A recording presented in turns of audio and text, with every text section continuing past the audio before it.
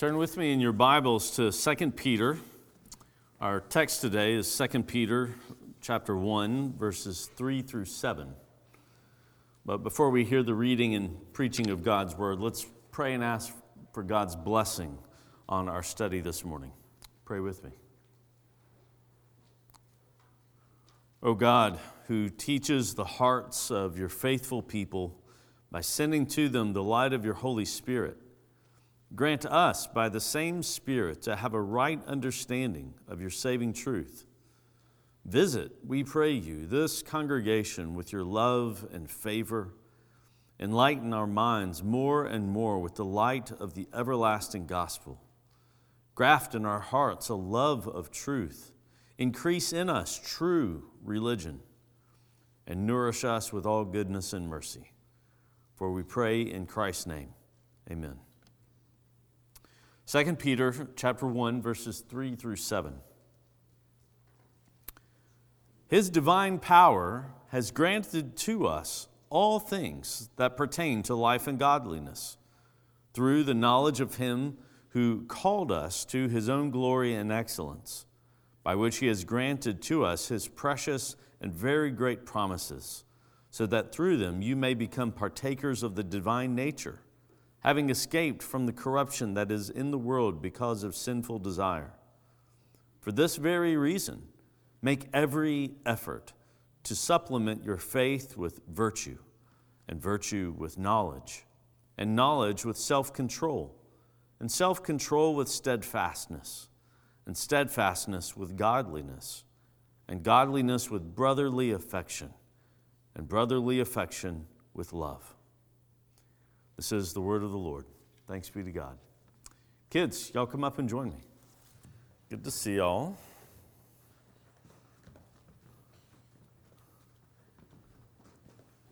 Welcome. Yeah, plenty of room right there on the stairs. All right, guys. Do you remember the sunflower seeds that I gave out a few weeks ago? Those kind of gigantic seeds? Yeah. With that seed, I gave you everything that you needed to start a little garden. Well, Maggie Lugo took her seed home, and she did just that. She planted it in some dirt in a little cup to start it, and she watered it just enough. And sure enough, it started to grow. And it grew enough to where just recently, she was ready to take it outside and plant it in the ground, in their family's garden. Look, you can see it growing over the top of the roses. Like, it's already that tall. That's just a picture. Yeah, I know, it's the picture, but there it is. That's the plant. I can see it. That's the sunflower right there beside her head. Oh, there. Yeah. Well, what would have happened, though, if she did not plant it or water it? What would have happened to that little seed? Yeah, that's right. That little seed would have come to nothing. But with a little bit of effort on her part, the green life that God put into that little seed burst forth, and it's growing right now.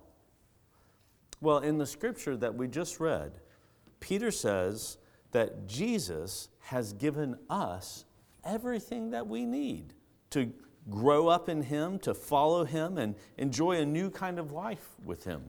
He's already rescued us from sin and death, and he promises that we are going to share in his perfection. The seed of our future hope is already given to us. And because of what Jesus has already given to you, Peter says we must do something. He says, make every effort to grow up into the new kind of person that God means for you to be. And he lists things like self-control and brotherly care for others, which, if you think about it, those are qualities that Jesus himself had. And so just like Maggie had to plant that seed and care for it by making sure it had enough water and light, we need to put in the effort to grow up in Christ. We want to grow up into a whole field of people who look like Jesus. Now, you and I both know our efforts at doing that aren't going to be perfect. Sometimes we forget to water ourselves in God's grace for a day or two or maybe even more. Sometimes we're in the dark a little longer than we should be. But God promises us here that if we make the effort to grow, to grow the gift that He's already given us, then He will give the growth. And because our God won't fail to keep His promise, that's another reason why we call this good news. Do you believe it? All right, thanks guys. You can go back to your seat. If you've not already done so, open your Bibles to 2 Peter chapter 1.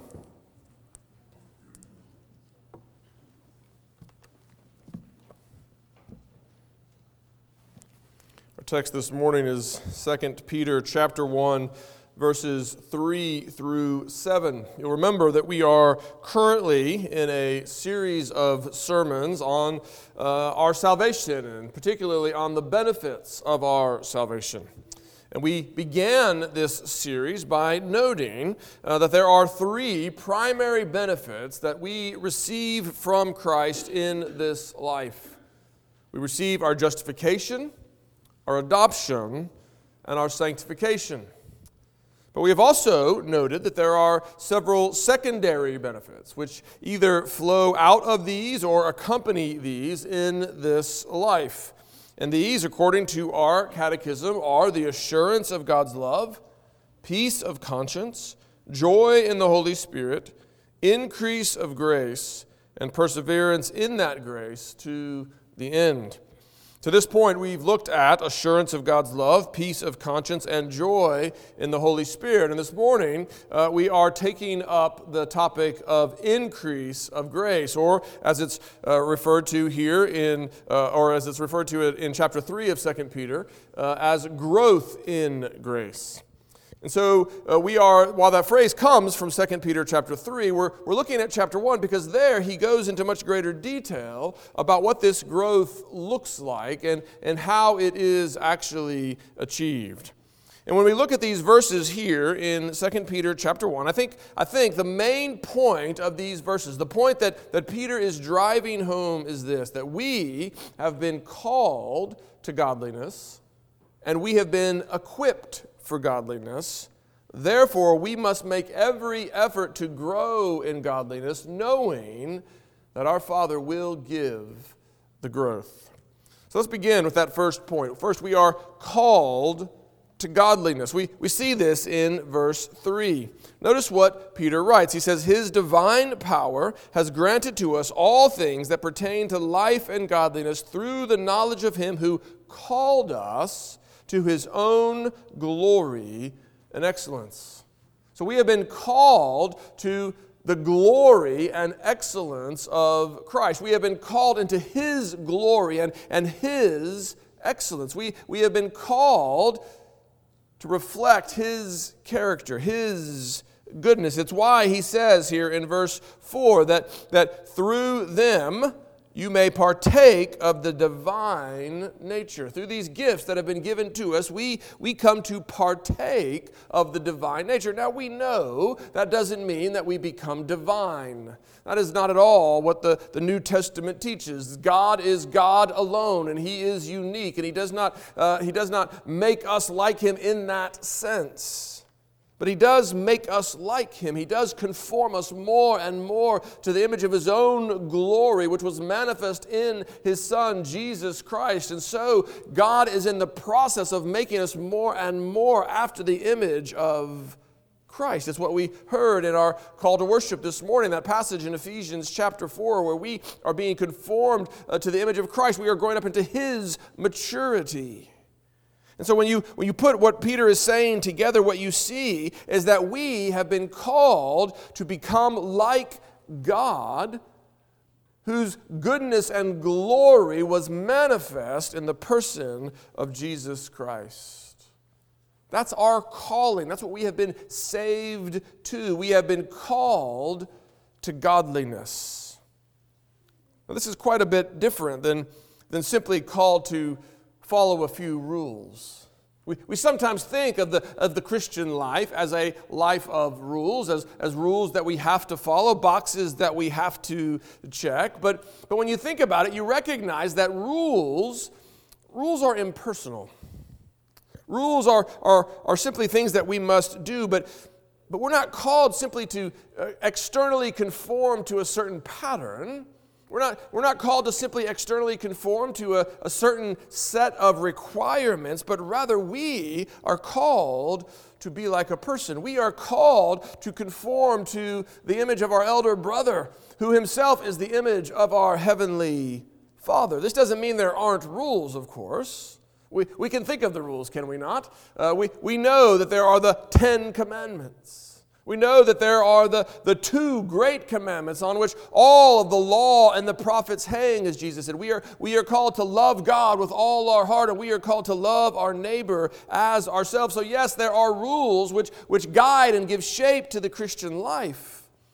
But we must always remember that these rules are a reflection of God's character. They are not mere rules. They are pictures of our Father in heaven. And thus the call of the Christian life is the call to emulate the object of our affection and love and awe. We are called to emulate the divine nature. We are called to godliness. We are called to emulate His perfect goodness, His pure holiness. And that is radically different than merely following rules. And I think when we begin to see it this way, when we begin to see that we are called to emulate our Father, when we are called to be like our elder brother, when we begin to see this, it helps us to recognize the goodness of this call to godliness. We see this even at a human level. Think about someone whom you greatly admire. Someone whom you have looked up to for a long time. Maybe it's a father or a mother. Maybe it's a mentor, someone who walked with you early in your life, or maybe just at a difficult point later in your life. But someone whose character you have seen, someone whose character you admire and respect. You've seen their goodness firsthand. You admire it. You stand in awe of it in some sense. They embody what you want to be. And so the call to be like them is not a burden, but it is a blessing. It is a call to live into that which you desire to become. And that's exactly how we are to understand this call, except multiply it to the nth degree. We are called to be like our heavenly Father. We are called to live into His character. And in so doing, we are called to become what we long to be. Our hearts renewed by Christ long to be conformed to the image of His glory, because we have tasted and we have seen His goodness. You see, this is what we are called to. This is what it is to be called to godliness. It is the call to become fully what we were created to be, fully what we have been redeemed to be. And when we begin to see it this way, we see the goodness of the call. The call to godliness, the call to holiness is a beautiful thing. But while it is a good call, at the same time, the goodness of the call in our minds may be outweighed by what seems to be the impossibility of the call. Sure, it is good to become like God. Sure, it is good to be conformed to the image of our elder brother, to be pure as he is pure, holy as he is holy, good as he is good. Yes, all of that is truly desirable. But is it not far beyond our ability? Is it not so far beyond our ability that the call seems something like a joke? Sure, it would be, who wouldn't want to be like God? But how is that supposed to happen? We feel that. We feel the impossibility of the call. And that's why it's so important to see what else Peter says in this passage. He doesn't only tell us that we have been called to godliness, but notice what he says. He says that we have been equipped for godliness. In Christ, he says, we have all things that pertain to life and godliness. In Christ, we have everything we need to answer the call that has been placed upon us, to live a life worthy of that call, to live the Christian life as it has been set before us in the Scriptures. And what does that tell us? That tells us that in Christ, sin is no longer necessary or inevitable. Once it was. Once, apart from Christ, your will was in bondage to your sinful nature. You were, as Paul says in Ephesians, dead in your trespasses and sins. But that is no longer true. You have been made alive together with Christ. Sin is no longer your master. You are no longer enslaved. Sin is no longer necessary and inevitable as it once was. Now, I know even hearing those words can be difficult. It's hard to swallow, to believe that sin is no longer necessary or inevitable. But recognize that it's not just Peter who says that. Paul says much the same thing in 1 Corinthians chapter 10. He writes, God is faithful, and He will not let you be tempted beyond your ability. But with the temptation, He will also provide the way of escape, that you may be able to endure it. When temptation comes, God provides the strength to stand. He provides the way of escape. It doesn't mean that He removes you from the realm of the temptation, but rather that He will strengthen you to withstand the temptation, that you not give in to it. He says something very similar in Galatians chapter 5 there as he is outlining for us that familiar text about the fruit of the Spirit. He says, I say, walk by the Spirit, and you will not gratify the desires of the flesh. When you walk in the power of the Spirit, you will not gratify the desires of the flesh. Now again, I'm not suggesting that any of us will achieve such perfection in this life. Paul himself readily admits that he himself has not obtained all this. He says that explicitly in his letters. He says, no, brothers, not that I have obtained this already. Because of the old man that continues to dwell with us and in us, because of that sinful nature that continues to entangle and hinder us, that sinful nature that continues to wage war against our souls, Peter says in his first letter. Because of that, all of us continue to sin in this life. But regardless, the point still stands. When we sin, it is not because we could not do otherwise. There was a time when we could not sin. Apart from Christ in Adam, we were slaves. We were bound. But now in Christ we have been set free. And when we sin, it is not because we could not do otherwise, but because we did not appropriate the power that was ours in Christ. This is why Paul prays the way that he does for the Ephesian church. Think about what he says in Ephesians chapter 1, praying that the eyes of their hearts would be enlightened, that the eyes of their hearts would be open. And what is it that he wants them to see? He wants them to see the immeasurable greatness of His power towards us who believe. He wants us to see that the same power that raised Christ from the dead is now at work in us by faith. So what does this mean for us? It means that in Christ we have everything we need to grow in grace. In Christ we have everything we need to progress towards godliness and God-like character. Not only have we been called, but we have been equipped. We have been given everything. But just like that sunflower seed, what we have been given needs to be cultivate. And that's what Peter tells us. He says in verses 5 through 7 that because we have been given everything, we must now use it. We must now get to work. He says, therefore, let us make every effort. Let us put in the work. And what are we working towards? We are working to supplement our faith. Or the NIV even says, add to your faith. Now, I understand that in our circles, that language seems almost heretical, right? We don't add to our faith. We don't do that. We believe in salvation by faith alone.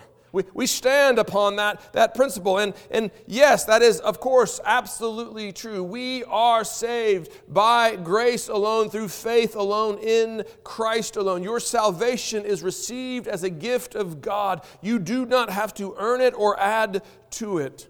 But the point that Peter is making is actually the same point that the same reformers, those same reformers who championed in faith alone, those same reformers also said that the faith that alone receives salvation is a faith that is never alone in the life of the saved.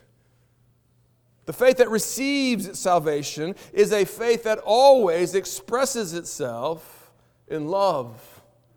And that love which is obedience to God's commands. And that's the point that Peter is making. When he says that we are to make every effort to add to our faith virtue, he is simply saying what Paul says when he commands us to work out our faith, to express our faith in love. And so how do we do that? How does Peter describe this working out of our faith? He says that we are to add to our faith virtue. Now, the word for virtue here is a word that could simply be translated as goodness.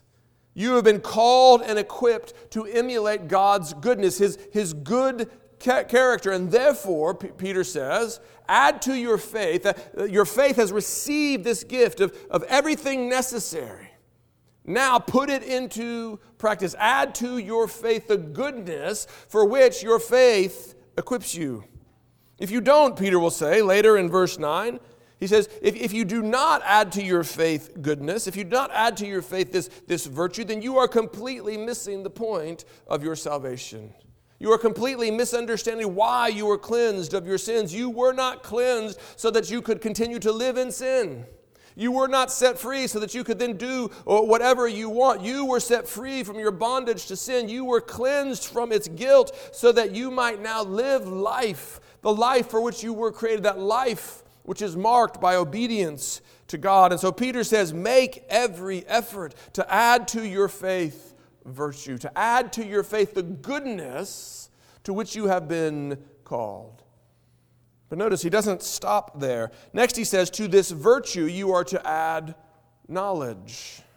That is, make every effort to grow in your understanding of what virtue really is. He actually says the same thing at the very end of the book. In chapter 3, verse 18, where he uses the phrase to increase in grace or to grow in grace, he says not only to grow in grace, but to grow in the knowledge of the Lord Jesus Christ. Why is this so important? Why is it important to add knowledge? We must add knowledge because if we are to truly add goodness to our faith, if we are truly to add virtue to our faith, then we need to know what virtue is. We need to know what it actually looks like in practice to emulate the character of our God. We need to know what it looks like to share in His nature. Again, think of a husband learning what it means to love his wife. Early in his marriage, he may think that he shows love by buying expensive gifts that they can't really afford. He comes to discover that such gifts just stress out his wife because she knows better than he does that they can't actually afford them. That may be autobiographical or not. But as time passes, if he is paying attention, he begins to learn that a better way to love his wife is to sit on the porch and talk with her, to help in the kitchen or to take out the trash or to help the kids get ready for bed, to help do those things that they do together as a family. to spend time, to talk. And you all know what I'm talking about. There are ways of expressing love, and there are other ways of expressing love. And we want to express love in the way that is appreciated and received. And we need to understand what it means to love our wives well. We need to understand what it means to love our neighbors well. We need to understand what it means to love our children well. We need to understand what it means to love our community well. All of us need to add to virtue knowledge. We need to understand what godliness actually looks like in our particular context. But again, Peter doesn't even stop there. It's not enough just to have virtue and knowledge. He says, add to knowledge, self-control. Now, self-control is the ability to actually do what you know is good. It's one thing to see how to love your wife well. It's another thing to do it. We don't always do this. There have been times when I knew how to love Sarah well, and I chose not to because I chose myself over her. I chose my own interest. We must add self-control to our knowledge. We must train ourselves to choose to do what we know is good in Jesus Christ. And it won't do to choose the good sometimes. We must train ourselves to choose it consistently. That is why Peter says, and to self-control adds steadfastness. Not only do you need the self-control to choose what you know, but you must do it again and again and again. Choosing the good must be the habit of your life. This is what we are being called to. And it's why Peter sums up saying that to this steadfastness we are to add godliness. This is what we are building towards, the godliness towards which we have been called. He's reminding us that we are not after virtue for virtue's sake. We are pursuing virtue because we know and love God. We are seeking to emulate our Heavenly Father. We have been called to be like our elder brother. God is not pleased by mere pragmatic virtue, by merely doing what is good because it helps achieve our desired ends. Rather, He is asking us to pursue godliness because we have tasted and seen His goodness. This is why He begins to add, then to this godliness you must add brotherly affection. Because it's a reminder that God's goodness is a communal goodness. Virtue is not a private affair. It is something we pursue or practice in community, not in isolation. True virtue, true godlike goodness requires community because it is in relationship to others that true goodness is expressed. And this is why we must add to our godliness brotherly affection. And on top of it all, the virtue that binds it all together is love. Paul says much the same thing. Love is the essence of God's character. It is what we are ultimately after. It is what we are ultimately seeking to grow up into. It is the first of the fruit of the Spirit, the virtue that binds all the others together. It is the sum of godliness.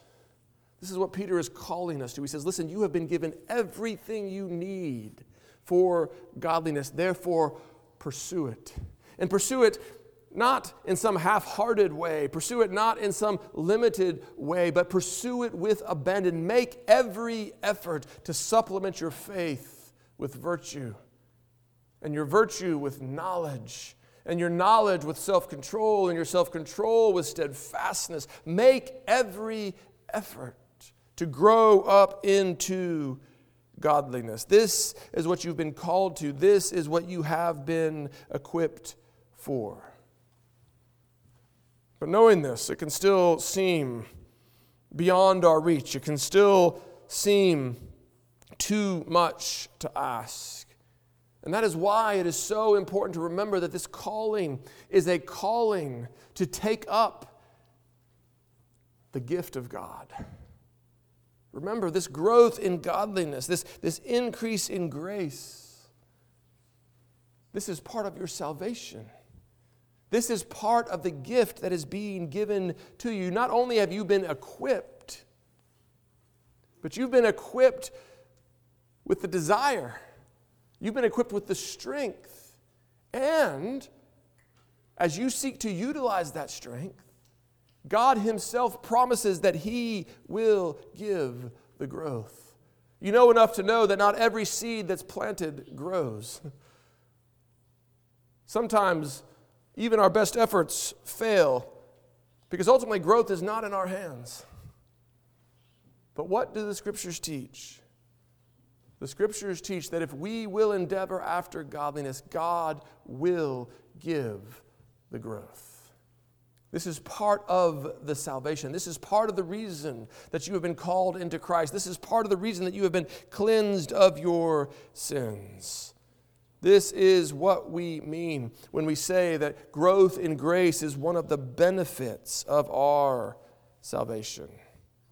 You see, what Peter is describing here is not a picture of what you must do in order to earn your salvation. It's not a picture of what you must do in order to stay in God's good graces. Your relationship with Christ and with God are built upon Christ's righteousness and nothing else. And that is a foundation that cannot be shaken. In Him you are justified, and having been justified, you are at peace with God. But part of the blessing of that peace is that He is now at work with you with all His immeasurable power to make you into what He has called you to be. That's why Paul can say in Ephesians that we are His workmanship, created in Christ Jesus for just this life. And because the growth is God's gift to us, therefore, we may pursue it with abandon. We may give ourselves to the pursuit of growth without fear. I don't know about you, but I don't like to undertake projects that I don't know how to do. I don't like to take projects that I know are likely to fail or to end badly. But this is not such a project. Not because I know how to do it, but because He has already given me everything I need. And He promises to bless my efforts, to bring forth the growth that He has caused my heart to desire.